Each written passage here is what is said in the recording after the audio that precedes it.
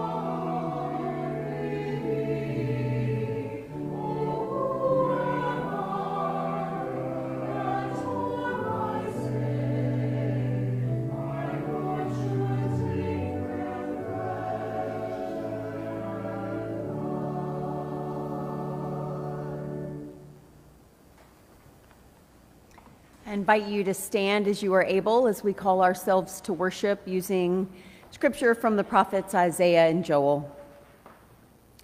Blow the trumpet, sanctify a fast, Call a solemn assembly. Gather the people. Turn back with all your heart, with fasting, with weeping, and with mourning.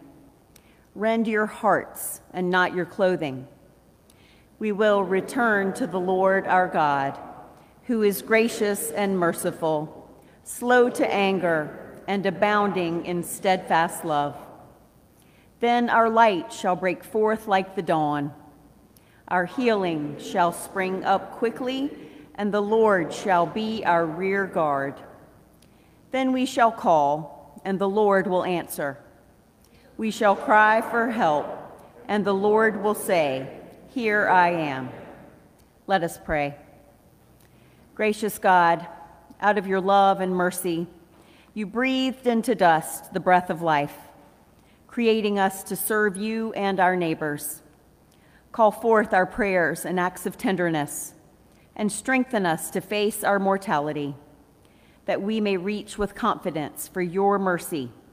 In Jesus Christ, our Lord, who lives and reigns with you and the Holy Spirit, one God, now and forevermore. Amen.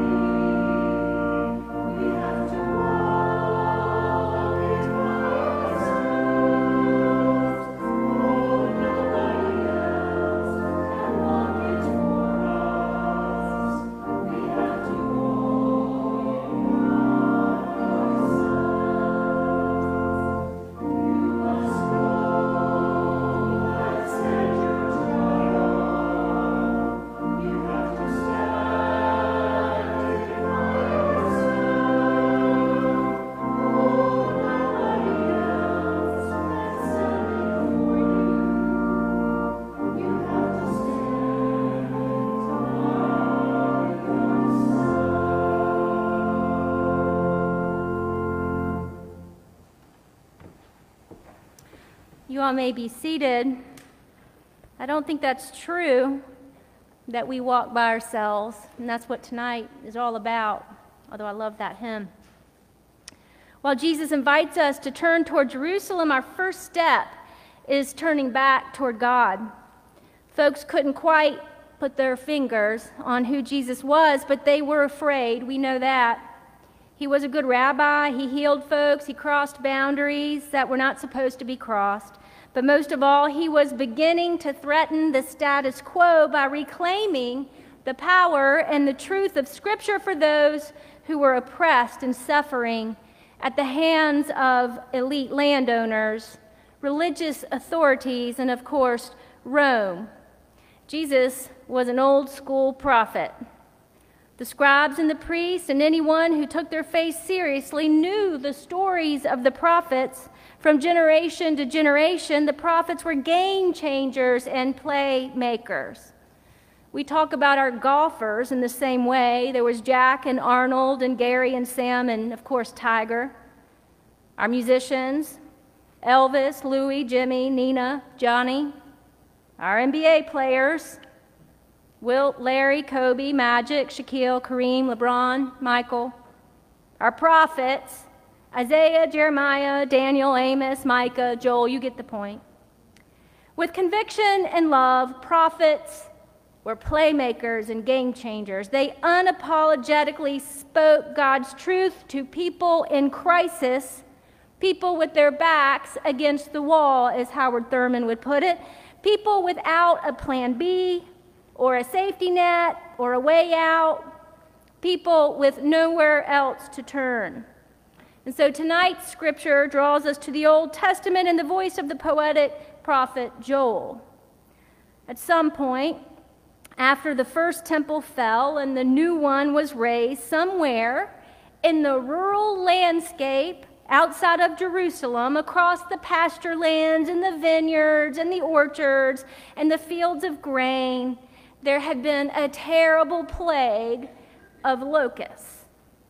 Joel said it was worse than any other locust attack in the history of Israel. It left the entire region empty, with nothing to feed their animals or their children, nothing to offer to the temple. And so what do we do now? We listen to Joel chapter 2, verses 12 through 17. Blow the trumpet in Zion, sound the alarm on my holy mountain. Let all the inhabitants of the land tremble, for the day of the Lord is coming, it is near.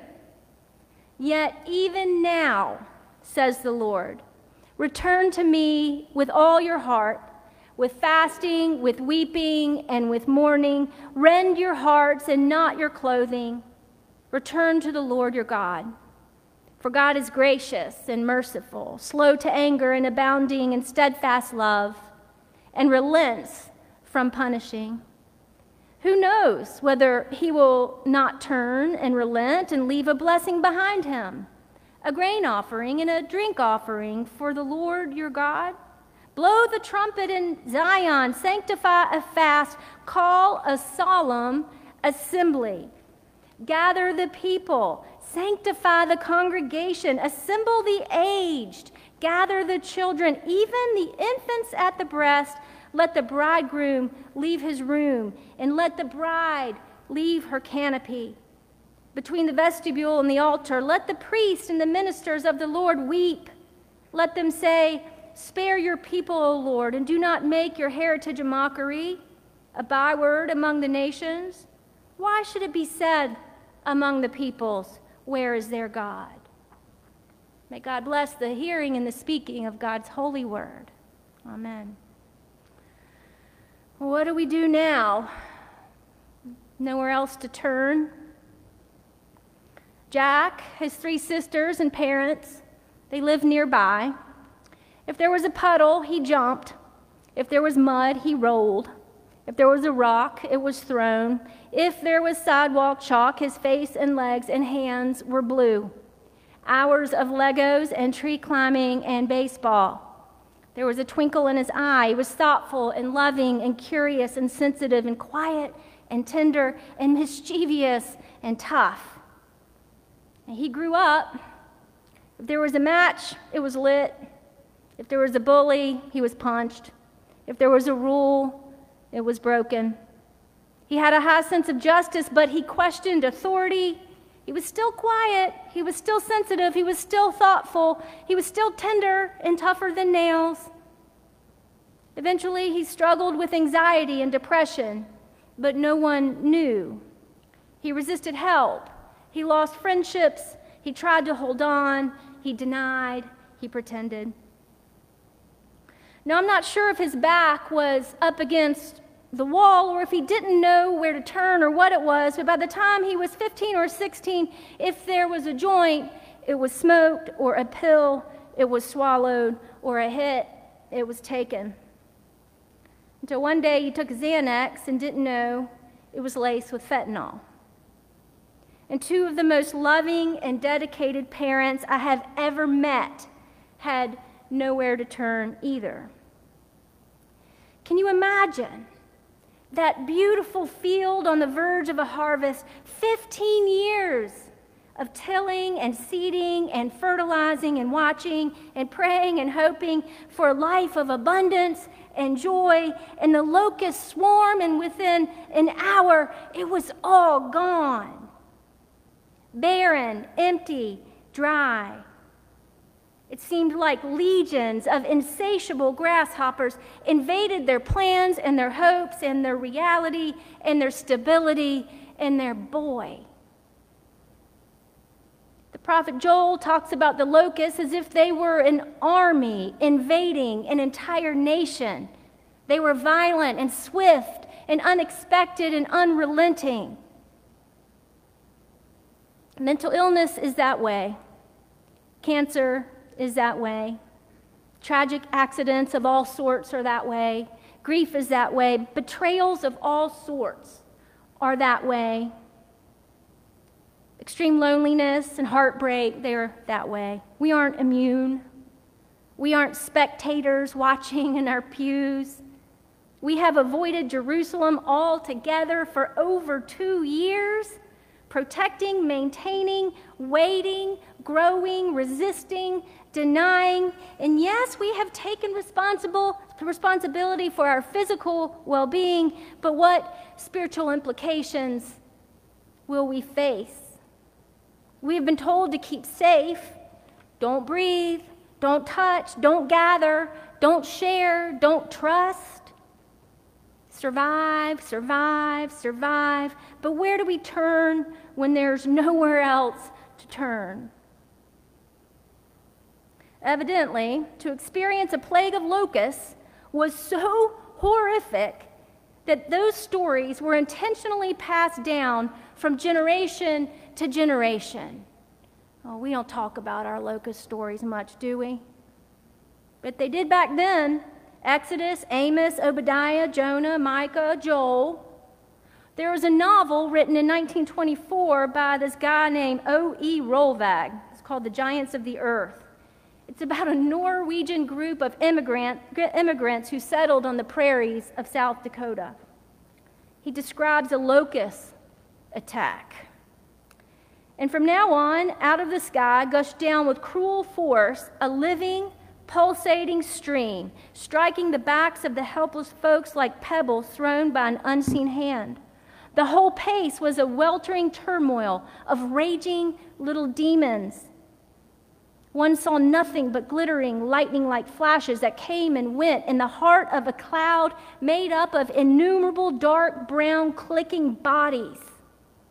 All the while, the roaring sound continued. They whizzed by in the air. They literally covered the ground. They lit on the heads of the grain, on the stubble, on everything in sight. Millions and millions of them, he writes.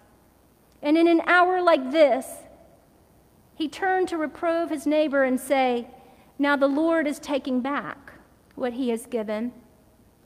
I might have guessed that I would never be permitted to harvest such wheat. That was asking too much. Their entire existence was devastated. Standing right there in the middle of the promised land of milk and honey, yet again, in less than 60 minutes, all they can see toward the horizon is dust, a wasteland. They were not spectators. You and I both know what that's like.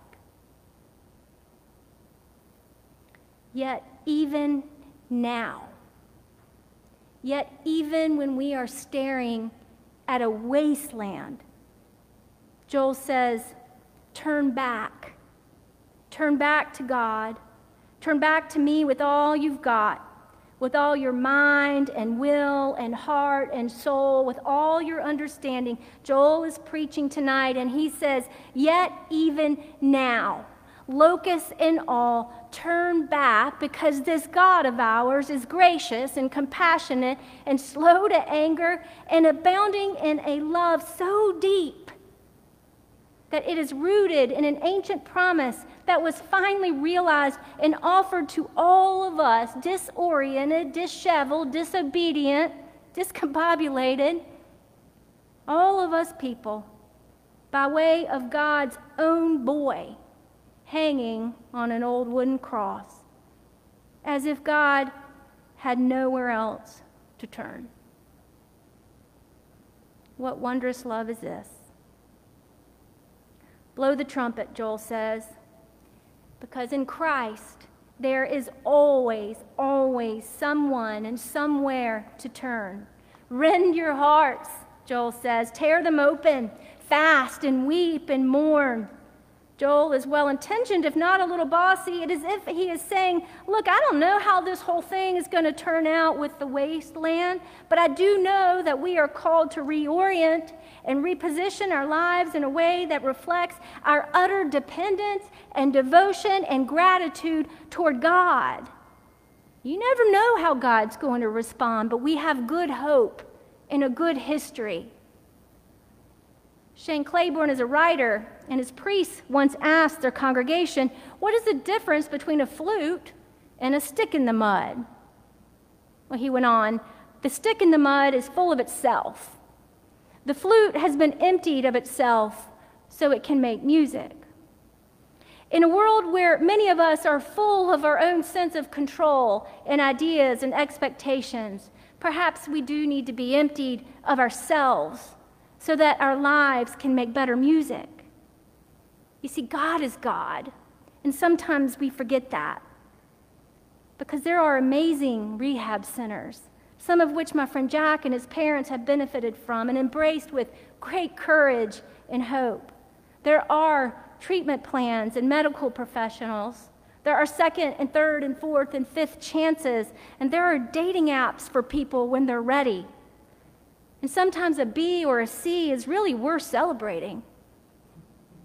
And so blow the trumpets or flutes. Get back to the temple, Joel says. Assemble the aged, gather the kids, bring in the babies. Be mindful of the young adults, because tonight we begin walking together towards Jerusalem, where we will find our path to new life. And that path leads us through the cross. Amen.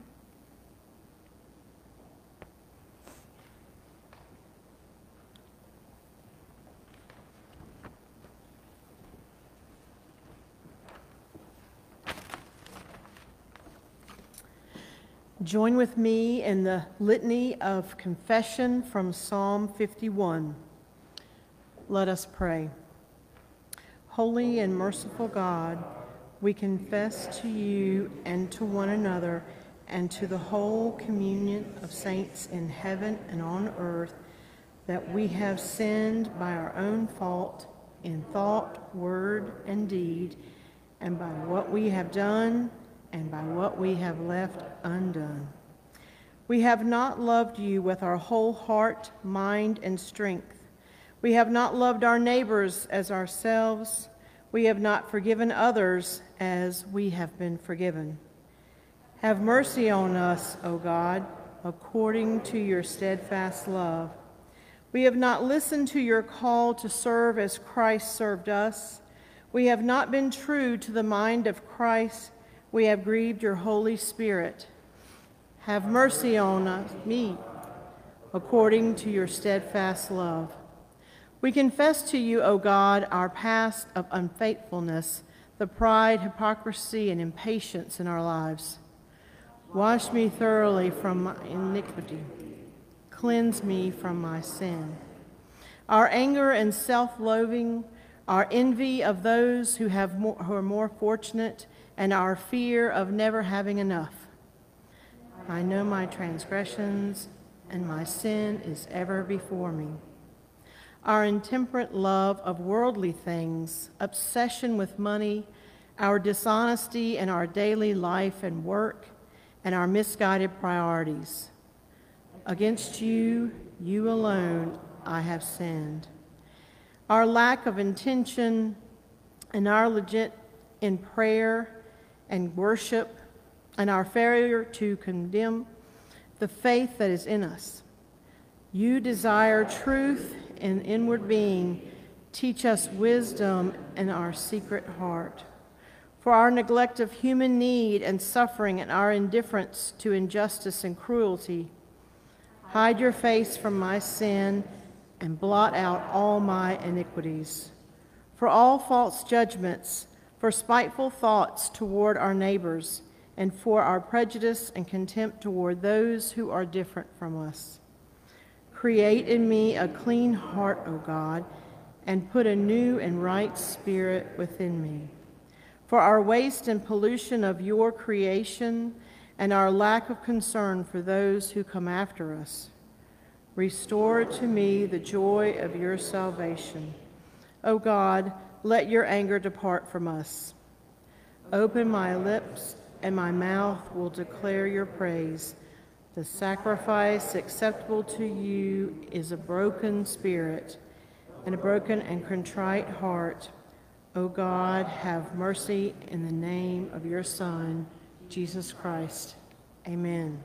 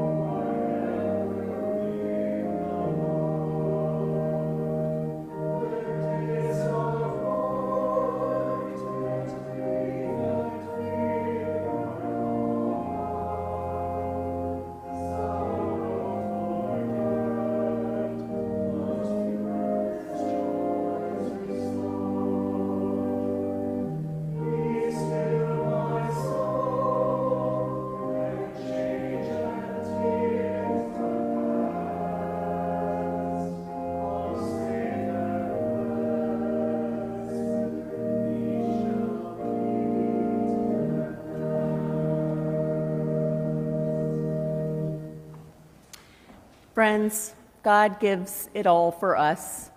Not one single thing has ever been held back or will be. We invite you now to consider ways in which you might empty yourself out, give of yourselves, your lives, and your treasures. Tonight, our offering will be placed on the stand, and when you come forward for the imposition of ashes, you may place it in the offering plate.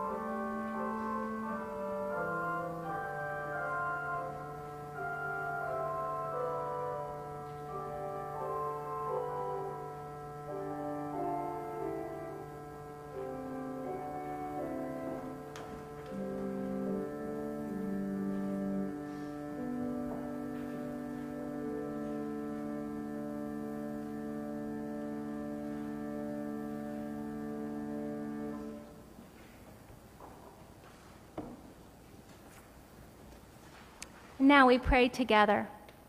Almighty God, you have created us out of the dust of the earth. Grant that these ashes may be to us a sign of our mortality, that we may remember that it is only by your grace that we are given everlasting life. Through Jesus Christ, our Savior. Amen.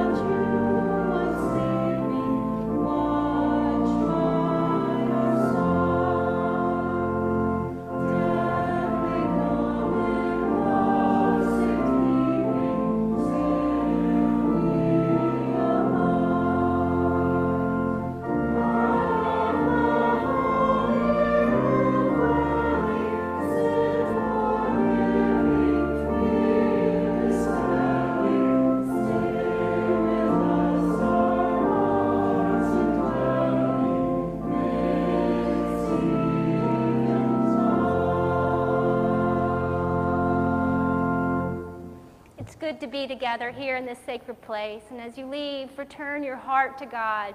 Rend your heart and not your clothes. And go in peace and the assurances that the promise of the resurrection are true for you on this day and forevermore. Amen.